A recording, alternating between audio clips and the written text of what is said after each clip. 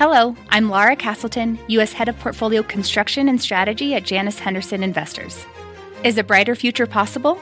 At Janus Henderson, we think it is. For 90 years, we've worked to help clients achieve superior financial outcomes and fulfill our purpose of investing in a brighter future together. We know that this means our thinking and our investments are helping to shape millions of brighter futures for the next 90 years and beyond. To learn more, go to janushenderson.com.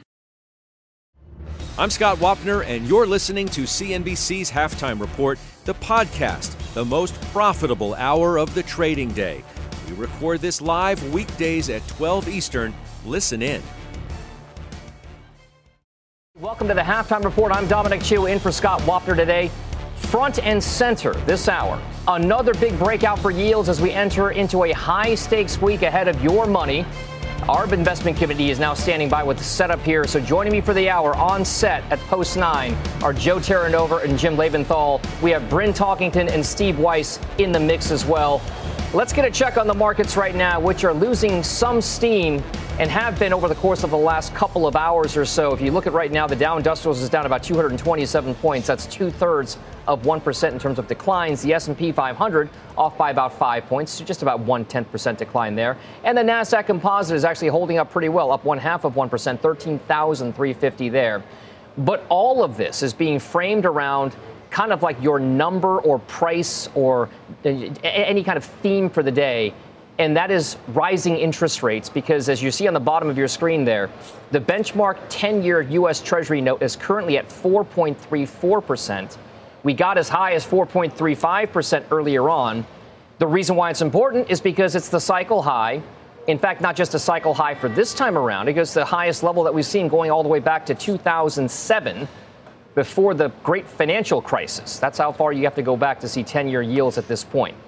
I bring up the great financial crisis and housing in 2007 and a 10-year note yield there because, Joe, many mortgages are benchmarked off the 10-year U.S. Treasury note. They are. I'm not saying that in any way or even trying to hint at it that we're due for another great financial crisis, but it represents a real paradigm shift, a sea change in the way that we've been dealing with rates over the past 10 to 15 years. In terms of the low level of them. Okay, so it does. I think what it impacts most is the competition for equities. That's really the biggest challenge about yield spiking. Now, let's understand, it's the 2-year going back to 5%. It's the 10-year returning to levels that we haven't witnessed since 2007. It's the 30-year going back to 2009 levels. And it's inflation-protected securities above 2% for the first time since 2009. And it's just, okay, the risk-free rate versus the rate of return on equities. Do I want to assume the risk or not? And that's the conversation right now.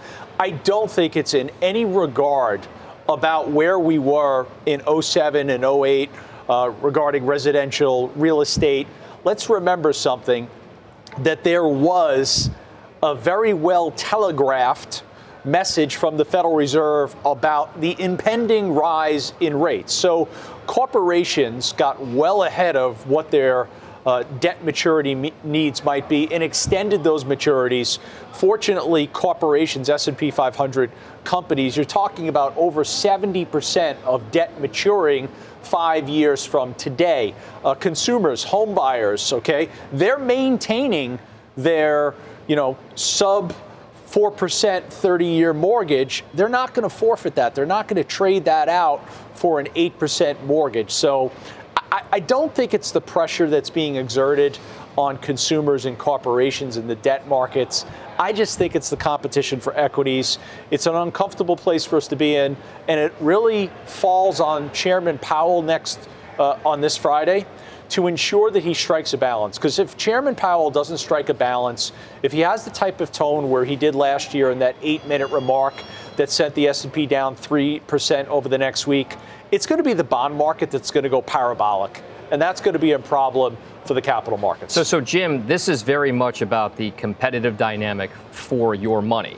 And the number of conversations I've had with sophisticated individual investors, let alone corporate executives that deal in treasurers' offices or CFO type roles have talked a lot about this idea that with yields, the way that they're trading right now, in that kind of 4 to 5% range for anything from savings accounts to money market funds, really makes it attractive to just hold your money there and not deal with any risk whatsoever, because it's all guaranteed by the full faith and credit of the U.S. taxpayer. Yeah, certainly that makes a lot of sense. By the way, I agree with what Joe said about this being competition for equities and what Chairman Powell needs to do at the end of the week. But, Dom, I just want to push back a little bit, not to what Joe said, and you're not insinuating this, but the dynamic of how attractive these yields are will change when equities get a rally. I mean, that's what you saw until you got to August, right? Is that equities were rallying, and then all of a sudden people started flooding in. I think we've got to put August in its place. This is seasonality that's happening here. When you get a pullback like this, there's always a reason. There's always a reason. It's rates, it's China, and there's always a legitimate reason. But what we have to understand underneath this is we've got a darn strong economy. We've got a really strong economy. Now, I'm not saying I believe the 5.8% figure from the Atlanta Fed GDP now. It's probably lower than that, but that's a pretty big number on the face of it. And you got jobless claims in the low 200,000s. You got retail sales picking up. We have got a strong economy. So in addition to the analysis that Joe just did, I want to say there's a basic reason why the 10-year is going up in yield. It's because of economic strength. And this yield curve, which has been inverted and vexing people for so long, is uninverting by the long end of the curve coming up. Now, what's interesting and what I think we should all be looking for is what happens on the short end of the curve, what happens at the 2-year. This is going to depend critically not only on what Chairman Powell says on Friday, but what happens with inflation. I'm looking at one figure from our friend Ed Yardeni. He put it out last night that said, excluding shelter, CPI headline is at 2.0%. But shelter is so important. We all need roofs over our heads. But it lags. Right. It lags like crazy. Inflation is likely to come down, which is likely to take the 2-year down as the Fed can take its foot off the brake a little bit here. I'm not calling for an imminent rate cut, but the 2-year can come down as the 10-year comes up, and it doesn't have to be catastrophic. The one canary we got to look out for, though, is the regional bank index. That's what you got to look for. It happened in March. Interest rates are now higher. You got to keep an eye there. There's still relative weakness there. Bryn, I want to bring you into the conversation right now. Jim laid out a couple of interesting points with regard to why we're seeing yields pick up the way that they are. One of them could be that the strong economy is in play and that, there is a growth factor behind the reason why we're seeing interest rates tick higher. Another one that some would argue is maybe a more substantive driver of lower bond prices and higher yields is an inflationary threat that is picking up again. It may not show it maybe in the last day or two, but we've been seeing a steady uptrend in crude oil prices. It's translating into pain at the pump for a lot of folks. I drive every day to and from work. I know how much more I'm paying per fill up to fill up a tank of gasoline. It's about maybe $8, $9 more than it was at any point over the last 6 months. Why is the inflation story not getting as much attention right now than it should? Well, we know that they take out food and energy. So we can't do that with our budgets, but the Fed takes out food and energy. So I think you have to really separate those from what Powell would do or the Federal Reserve would do. But I do want to go back to what Jim was saying, because it's so important, because this is like bond 101. And the bonds have been really disagreeing with stocks all year and last year with this massive inverted yield curve. And so to Jim's point, but it's worth reiterating, what you're having, part of it is just the bond market recognizing that, hey, the stock market was right. We actually have economic growth picking up. If the Atlanta Fed is even remotely close to their expectation, well, the bond market actually has a lot of uninverting or steepening to do. And so I think that 100%, if the 10-year, which is breaking out, and trillions of dollars of assets are priced off of the 10-year, if the 10-year continues to break out, number one, the Fed is absolutely watching this, because that's incredibly restrictive. That's naturally happening. The Fed is also doing quantitative tightening, but you're going to have a headwind to equities in general with that 10-year, well over that 420 was the October 2022. We're now well above that. And so I think we're going to be pressured here until we get some reconciliation of what's going to happen. But if you just think about a stock that's breaking out, typically it goes higher. And that's where I think the concern in the market is. And the last hour, we end up fading because the yields are high and no one wants to stay in this market at this point because of the concern of what could happen. Because don't forget, SVB was not the only bank that didn't know how to properly manage their balance sheet. So this is the level where I think people start to get fearful that things start breaking again. All right, so Steve, Bryn brings up an interesting point there with regard to this kind of idea that as yields go higher, it takes some of the attractiveness away from stock valuations. But, I can't help but notice, and I'm sure our viewers are right now, the interesting juxtaposition in that kind of lower right-hand part of the screen where you see yields touching their highest point on the 10-year side of things since 2007. At the same time, the NASDAQ composite is outperforming the so-called value parts of the market. I thought it was the conventional wisdom that the technology stocks and the more tech-heavier indices like the NASDAQ are the ones that suffer the most if yields go higher and valuations come under pressure. Steve, what's the difference there? Why the disconnect? Well, that's not what's happening today. Look, maybe the market selling off and it's not a major correction is as simple as the bulls have made so much damn money this year and the bears haven't. So the bulls said, hey, I'm taking August off and the bears still got to work to pay their rent. Of course, I'm being facetious, but look, clearly the fact that you have an alternative in 5% treasuries can take something out of the equity market. But I think that's really only partially what's happening. So let's look at some other things. Let's look at Deere. They reported another great quarter on Friday. The stock's down about $50, 10, 12% from the highs. Why? Because they're worried, investors are worried about demand going forward because they're seeing what's happening in inventories. They're seeing used inventory, used machinery inventory up 20 to 50%. Take a look at Palo Alto's quarter. A great quarter, right? Surprised everybody. Stock's doing well today. But take a look at what they said, not in terms of whether their business is selling or not. What they're saying is that their customers are hanging on to their cash. Financing, the percentage of customers that are financing, despite where rates are, has increased by 45%. So maybe it's not as simple as that you've got an alternative. And by the way, 2-year treasuries were over 5% not that long ago. Here, they're not at 5%.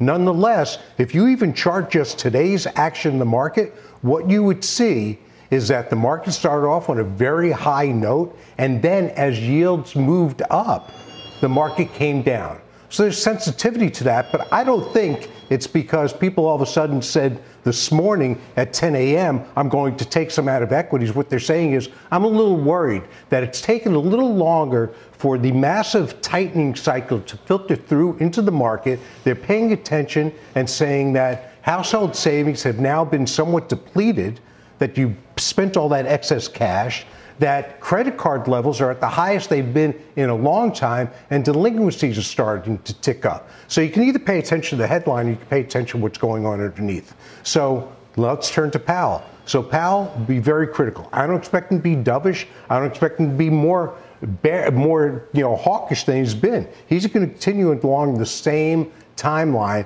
which is that, hey, basically we're going to be data dependent, but inflation's still stubbornly high. Maybe we're done, maybe we're not. And that's what the market is focused on, not just the seasonality. All right, so Joe, you've been kind of moving your lips, nodding, moving your head a little bit. Anything in response to that?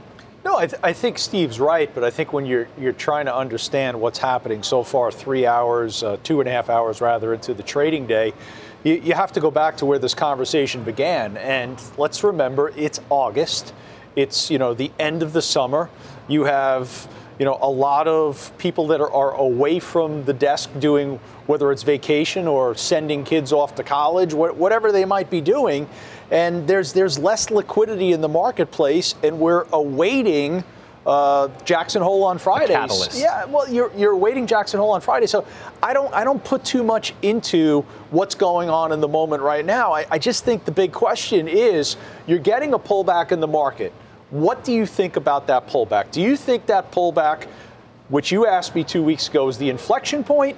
Or do you think the pullback at some point is a buying opportunity for those that have missed out on the 2023 rally. And I'm still of the belief that at some point very soon, you're going to look upon equities and realize you have a nice buying opportunity in front of you. Okay, so because speaking of buying opportunities, and because the door was opened just now, Weiss mentioned Palo Alto Networks, which is seeing a massive move higher today. You can see by about 15 to 16% or so. It makes it our chart of the day.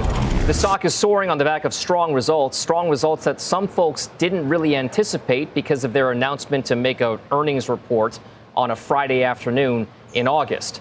Joe, you bought it this morning, but it's not just that you bought it this morning. This was a name that you've done activity with in the past and are getting back into now. Can you take us through the rationale for what you're doing and why? Yeah, years ago, I learned about Palo Alto. I talked about it on the network, about cybersecurity, and I stayed there for quite some time. I've traded around Palo Alto, but cybersecurity has been a thesis that I've believed in, whether interest rates were 1% or interest rates were approaching 5%. I believe that cybersecurity was something that investors should maintain positioning towards as you look into the future. I pivoted towards CrowdStrike. I owned CrowdStrike and traded around CrowdStrike for quite some time. In the fall, I believe I bought CrowdStrike somewhere around 110 to 115 level. Traded out of that in June at 145, which doesn't look too good this morning. The Joe T strategy recently bought Fortinet. That's a bad purchase, given the post-earnings sell-off in Fortinet. But collectively, when I study the cybersecurity exposure, having lost CrowdStrike in June, only having Fortinet, now seeing Palo Alto say in fiscal year 2024, our billings growth is going to be somewhere around 20%, seeing the remarkable resiliency that's represented in those earnings, I said to myself, I want to go back and maintain the exposure to cybersecurity. I am going to utilize the funds that I raised from CrowdStrike. I'm going to take a position in Palo Alto and back into CrowdStrike. So I own Palo Alto, I own CrowdStrike, and through the Joe T ETF, I own Fortinet. I own them all. We have Cisco in the Joe T ETF. The only one we really don't have is Checkpoint Software, but I'm going to maintain my exposure here to cybersecurity, CrowdStrike, and Palo Alto. They'll be mainstays in the portfolio. I'm not going to trade around them anymore. I'm going to stay more consistent with it because I kind of screwed that up a little bit. Okay, so Steve, I want to get out to you here. Palo Alto is a name that you've also held in the past. The cybersecurity thematic trade, is it something that you'd be interested in again? Are you in anything else right now besides maybe Palo Alto in the past? Has anything else piqued your interest within that entire sphere with regard to cybersecurity? I was actually hoping Palo Alto would miss, and that the hysteria and the woe is me from the sell side analysts that they actually had to work on a Friday afternoon during the summer when the company reported would lead to a miss. But nothing's that obvious. So I'll be patient, Palo Alto. I love the company for all the reasons Joe mentioned. Cybersecurity is going to continue to be a place where you have to be, where companies have to spend. And as I mentioned, they're even willing to finance it at higher rates to buy their products. CrowdStrike's also a good one. So frankly, I'm not tempted at this level. I'd like to see it settle in a little bit before I buy it. I don't regard it as particularly cheap. So I do own it through the Joe T because I own Joe T. But yeah, I'm tempted. I'm just not buying a stock that's up 10% on an earnings move. Not that it couldn't go up another 10%. We've seen it do that because momentum has just been carrying these stocks. All right, that's fair, Bryn. The idea that somebody could want to buy something with momentum is not unheard of. But I wonder if you're looking at these types of companies, whether or not you feel as though there's one that sticks out versus the others, or if there's a way that you do it without having to pick them either through mutual funds or with ETFs. Yeah, well, I'm a big fan of certain ETFs, and so I own Bug, which is a Global X, concentrated pure cybersecurity. So it wouldn't own like a Cisco, which just has, part of their revenue from there. And actually the number one holding, which hasn't been mentioned, is Zscaler. and which is the biggest. And so the top 3 holdings are Zscaler, CrowdStrike, and Palo. And so those are chunky positions, around 8 to 7% each. And so I think, Joe's spot on, as well as Steve. This is a secular story, it's a long-term story, but you have to understand it'll have to manage through the cycle. I did think it was interesting, and not that it really affects Palo, but just thinking through what Steve said about how more of their customers are going on credit. Which to me just is interesting to read through more economically. But this is the way I play it. I think it's a smart way to have a concentrated portfolio where I'm not going to get shaken out, because ultimately all of these companies won't be the winners. And so I just want to have the exposure, and it's market cap weighted. And so the bigger they get, they'll naturally become a higher percent in the portfolio, which is what exactly the trade I'm trying to put on, is to have a market cap weighted cybersecurity ETF. All right, Bryn. Well, speaking of Palo Alto Networks specifically, you don't want to miss a CNBC exclusive interview with Palo Alto CEO Nikesh Arora happening tonight with Jim Cramer, Mad Money, 6 p.m. Eastern Time, about the state of cyber, stock valuations, technology overall, and just about anything else Jim is going to think up there. So Mad Money tonight, 6 p.m. Eastern Time, Palo Alto CEO Nikesh Arora.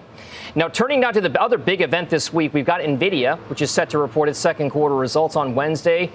The shares are up at this point more than 200%, which is just an easy way of saying it's tripled, or maybe just say it's tripled. And there are big expectations, no doubt, for the company to deliver on those results. Jim, you tell us that you are looking to buy into this name. This is one that's been off to the races ever since they kind of pre-announced results and basically said that there's a massive tailwind behind the sentiment around artificial intelligence and business spending and everything Joe else. looking at me with these raised eyebrows? He's wondering what I'm going to say. I'm curious. No, well, look, I'm a cautionary tale, right, of what happens when you don't own the market leader. And I haven't owned it. I owned it 2 years ago. But now this is what you do. I'm certainly not the only person out there who doesn't own this stock, is you've got to start building the position. I'm probably going to take a 1% position sometime in the next couple of days, certainly before the earnings come out. I have no idea if earnings are going to be good or bad. And I also tell you, this is a stock right now that if I gave you Wednesday's headlines in the afternoon and told you how to trade it, you probably wouldn't get it right. Nobody knows how it's going to react to this. Probably to the upside, but nobody really knows. My point being, on this, if you're not in it, you've got to build your position over time. A 1% position for somebody who runs a concentrated portfolio like me is really a pittance on a stock that's probably going to be 4 to 5% of my portfolio. But I'm going to build that over the next several months, maybe even quarters. So I've just got to get in there piece by piece. I'm not doing it today. By the way, I thought about it this morning. Stock's up 5% on who knows why. All right. This is a stock that is trading much more on the hype than the actual numbers. And I'm not saying it isn't putting up good numbers. It is putting up good numbers. But 50 times forward earnings from a semiconductor stock, you are building in a lot of future years' profits. And so I'm going to buy some now and then get to it over the rest of this year and into 2024. Okay, this is interesting. I want to point out Mike Wilson over at Morgan Stanley, who got it right last year and maybe not as right this year. Kind of came out and issued a bit of a mea culpa about the way that the markets have behaved so far. He does point out that NVIDIA will be a big test this week, and the price action may be more important than the actual results themselves or the guidance in our view. In other words, we don't think outstanding results from NVIDIA will change the complexion of the more recent price action for the other derivative plays or for the broader market in the way that we did back in May. So, Joe, I'll look to you here. Yeah. This is one where you own NVIDIA. And I'm not saying that you would trade in or out of it because of one earnings report that's coming up. But it seems as though Jim calls this something of a position that you have to be in, but that you don't have to be career long or short a position at these levels for NVIDIA. Why would you want to stay long or even maybe add to it or trim around it? Well, I think we've been pretty clear over the last several weeks that if the market is looking for any form of a catalyst, it could be NVIDIA that is the actual catalyst at the end of the month. I think about NVIDIA as the signature for the 2023 equities rally. And the dog also agrees with me. Yes, it does, yes. Don't like it when the dogs bark. It is, in fact, it defines everything about what 2023 has been about. So the reaction, yes, is going to be incredibly important to the markets, but it's the overall maintenance of the bullish tone for 2023. And the reason why I do believe you stay in NVIDIA, you don't look at NVIDIA as this is a moment where you move away from it because the best times are behind it, is because they have very quietly spent on the AI platform while the company was positioning itself as gaming, as autonomous vehicles, as exposure to crypto and exposure to data center. They built out the infrastructure for artificial intelligence, and now they're benefiting from it. They're benefiting from being there in generative AI. It's about the supply to demand and balance for the chips that are needed, and they're the solution for it. So no, I don't think just because this company has done so remarkably well so far in 2023 that you dismiss that secular theme that's currently attached to NVIDIA. And then the last point on it, where's the competition for NVIDIA? Well, some would say AMD. I mean, it's distant, but AMD could be up there. Some would also point out to ARM Holdings as a possible beneficiary from a chip design standpoint, and we've got a highly anticipated IPO coming up there.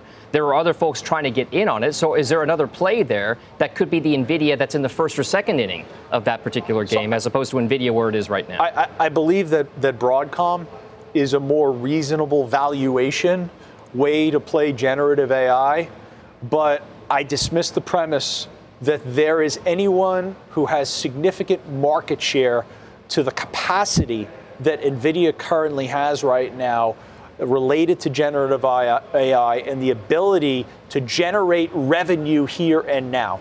All right, Bryn, I've got just a couple seconds left. I'll give you one. Wait, okay, hold on just a second, Steve. Just wait. Is it from you or the dog? It could be from the dog. Bryn, the NVIDIA story, I've just got a few moments left here. What do you think? You're an owner.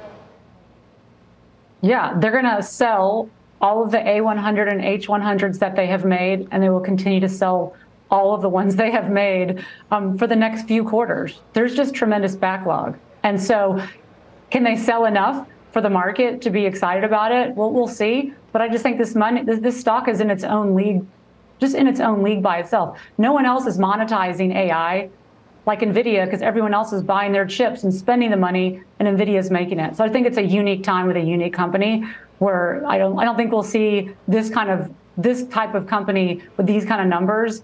I think are just few and far between. All right, that's the NVIDIA story. Steve, I will get back to you with that other pick later on if we got some time here. Coming up on the show, we got Goldman Sachs under pressure. The shares are down 10% just this month alone. The bank now weighing the sale of part of its wealth management business. The committee's take and how to play the big banks coming up next. Halftime is back after this break. Old Dominion Freight Line was built on keeping promises. With an industry-leading on-time delivery record and low claims rate, we keep promises better than any other LTL freight carrier because we treat every shipment like it's our most important one. Visit odfl.com to learn more. B2B selling is tougher than ever, and we feel your pain. If you're struggling to close deals, consider giving LinkedIn Sales Navigator a shot. This sales intelligence platform helps professionals like you engage high-value customers, drive higher revenue, and increase sales performance. Sales Navigator also guides you in targeting the right buyers, highlights key signals such as job changes or which accounts you should prioritize, and uncovers hidden hot prospects so you can find those buyers that are most likely to convert. Fueled by LinkedIn's 1 billion member platform, Sales Navigator gives you the most up-to-date first-party data, enabling you to unlock conversations with the people that matter. Right now, you can try LinkedIn Sales Navigator and get a 60-day free trial at linkedin.com/halftime report. That is linkedin.com/halftime report for a 60-day free trial. Let LinkedIn Sales Navigator help you sell like a superstar today. Just go to linkedin.com/halftime report and get started. Welcome back to the Halftime Report. We are watching shares of Goldman Sachs today. The investment bank is exploring a possible sale of its registered investment advisor unit. It's part of a pivot back to focusing on just the ultra high net worth UHNW clients.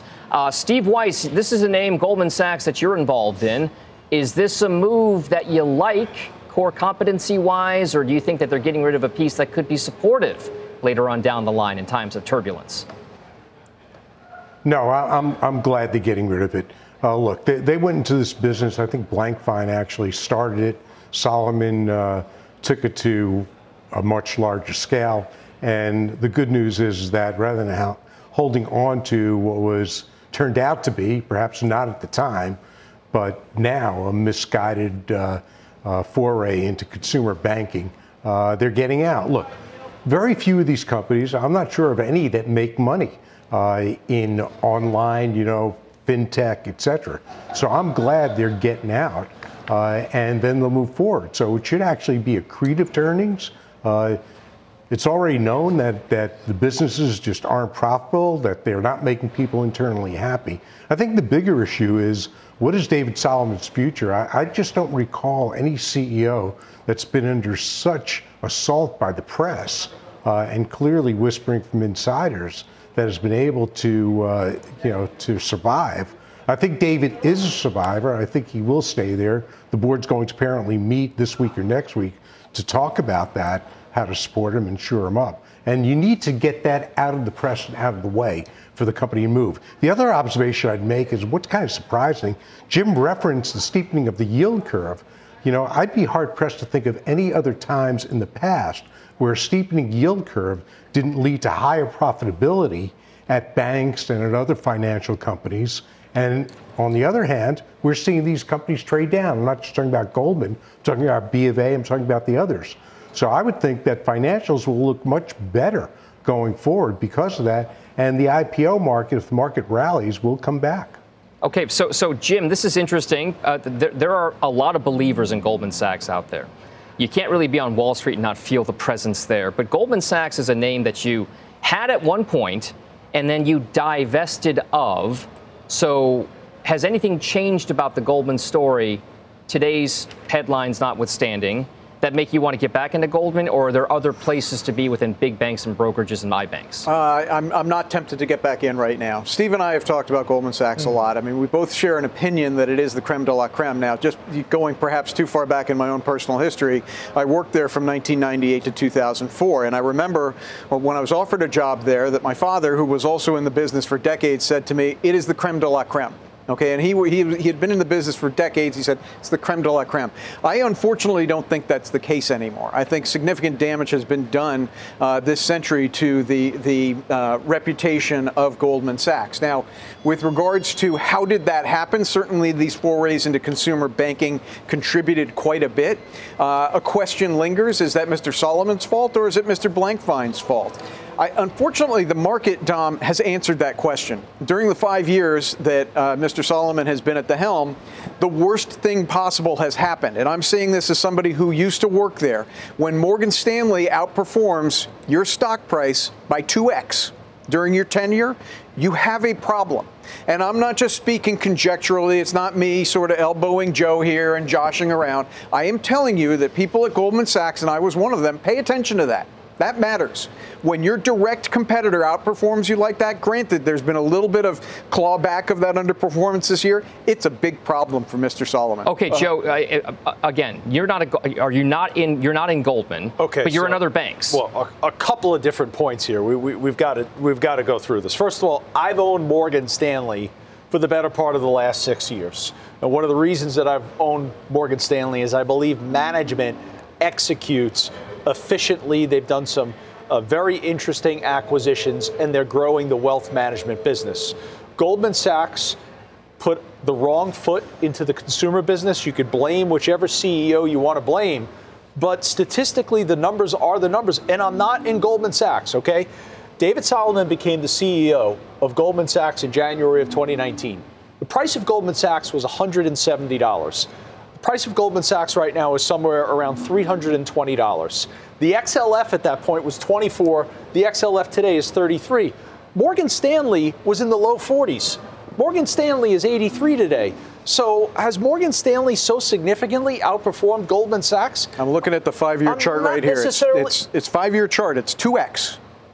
Okay. It's 2x. I mean, this is fact set. In January of 2019, where was Goldman Sachs? It was 170. I told you a 5-year chart. I don't know what happened in the first 3 months of that. Right, it's let's see if we can show a 5-year chart of Goldman versus Morgan Stanley. So, is it that Morgan Stanley is the biggest issue, or is there just, can we call it what it is? There seems to be this personality issue related to David Solomon, and there are individuals there.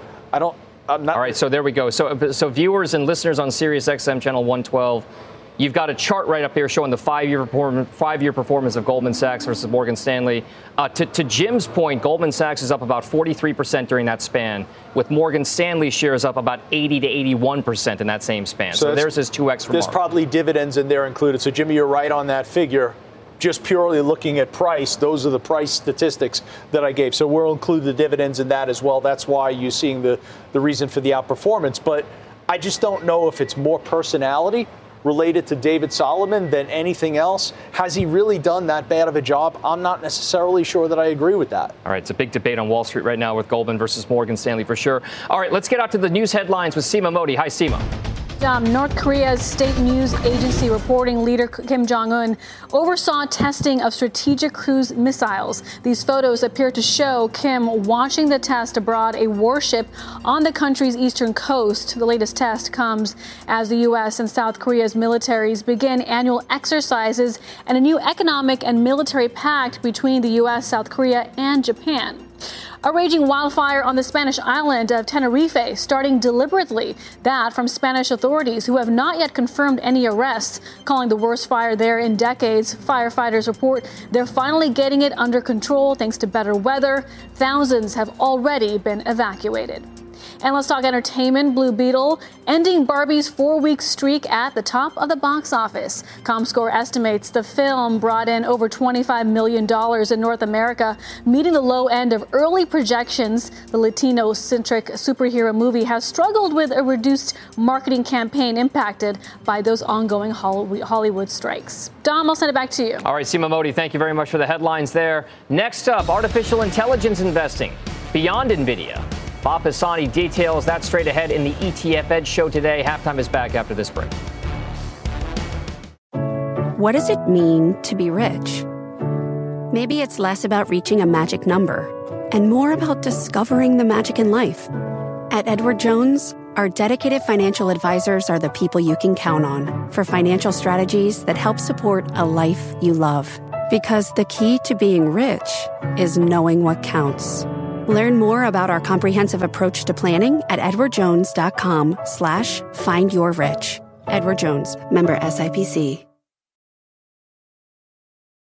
Welcome back. I'm Bob Pisani with today's ETF Edge. Artificial intelligence, or AI, was the big stock story in the first 7 months of the year. But that narrative has started to sputter as higher rates and perhaps too much hype have dented AI stocks. A bigger problem is a small number of choices for AI investors. Let's talk with John Mayer. He's the Chief Investment Officer of GlobalX, who runs the GlobalX Artificial Intelligence and Technology ETF and the Robotics and Artificial Intelligence ETF. He knows a lot about this subject. John, your two big ETFs, huge outperformers in the first half, sunk in August. What's the problem? We have valuations, interest rates, China.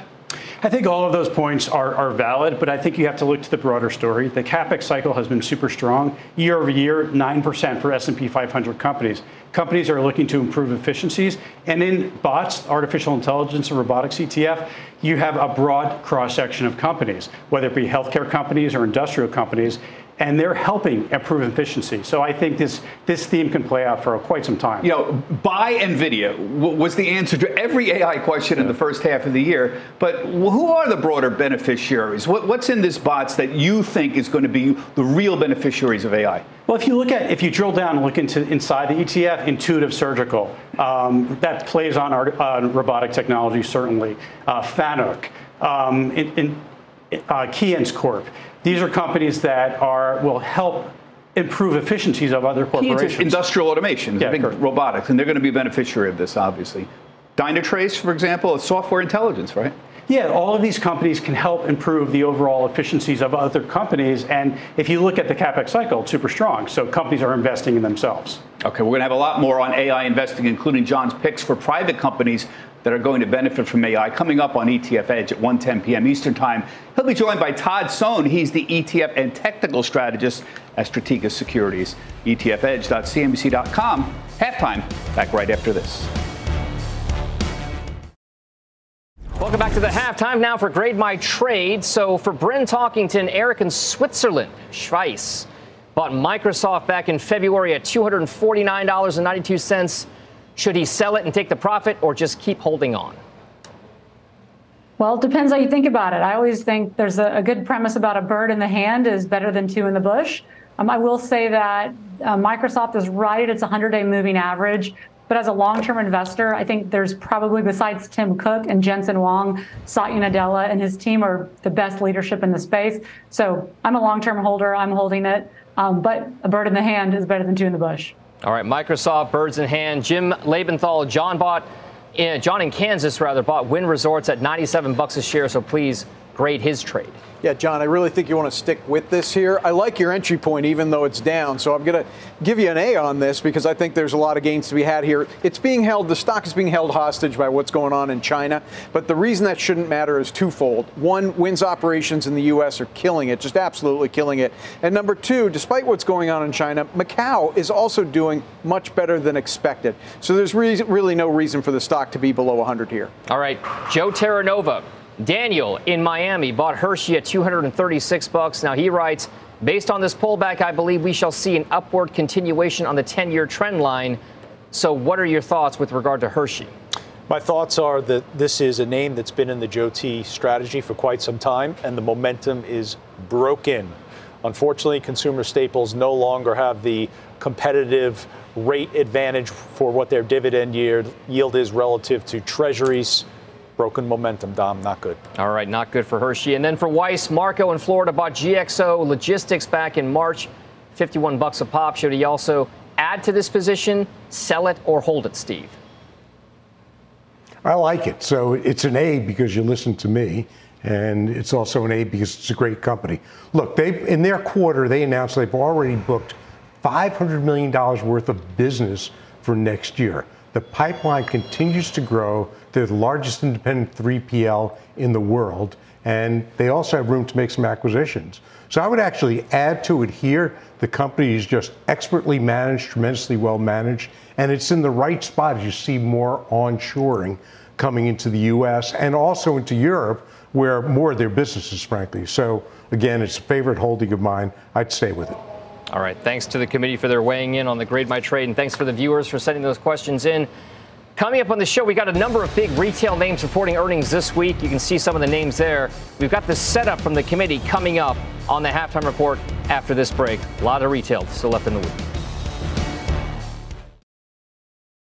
Welcome back to the half. It's another busy week of retail earnings, as you can see by the calendar there. We got Dick's Sporting Goods kicking things off tomorrow before the opening bell. Dick's Sporting Goods is a name that Steve Weiss owns. So, Steve, we'll go to you with this one. What are you expecting out of DSG? Look, I'm expecting more of the same for Dick's Sporting Goods, which is that good performance. They don't really have any broad competition nationally. There's some regional players like Academy Sports, but Dick's sort of owns a category to themselves. And once again, I don't think you can disintermediate them from an Amazon standpoint as much as others, because it's still an experience going buying sporting goods. However, what I would say is that as the stock gets closer to 150, 160, that it's not getting expensive, but it's getting fairly valued. So I'd like to see some upside to the quarter here, as I've seen with prior quarters. But, I go back and forth. Right now, I'm staying with it. I'll probably stay with through the quarter, which is not a big decision since it's happening tomorrow. Okay, so another name that's reporting later on this week, and this is Thursday after the closing bell, is Ulta Beauty, a name that's been in and out of the spotlight since the pandemic days because of the trends in personal care, work at home, that kind of thing. This is a Joe T stock, so Joe Terranova.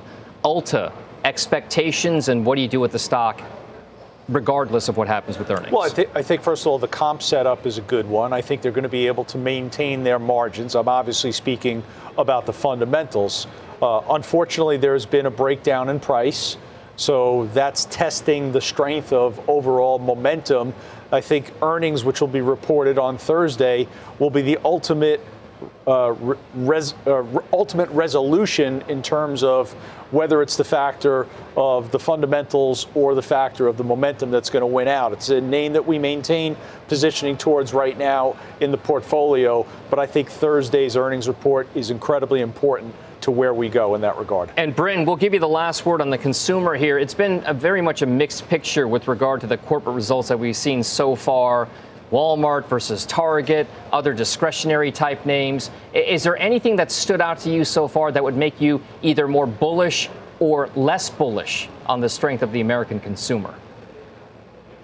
Unless an event happens, right, which we can't predict, the consumer's strong. And yes, they're tapping credit cards. You have to watch that. 30-day delinquencies are kicking up. But ultimately, the consumer is still strong. Jobs are aplenty. And so, as I said in the beginning, if there's an event that occurs, which none of us can predict, then sure, that would change things. But ultimately, I think that as everyone has spent on travel this summer, to me, that's one area I'm watching. So I think everyone went to Italy, everyone went to Europe. And I think that the consumer is somewhat tapped out from that perspective. So I want to see over the next couple of quarters what happens in those more travel type entities if we see that start to slow down. And I've been pretty much right here in the New York City area. All right, folks, thank you very much. Final trades are coming up next from the committee. Keep it right here on the Halftime Report. Welcome back. Time now for final trades. Bryn, we'll start with you. I'm going to go with Diamondback, but I'm going to structure some options around it. You can sell the December 160s, collect around $6.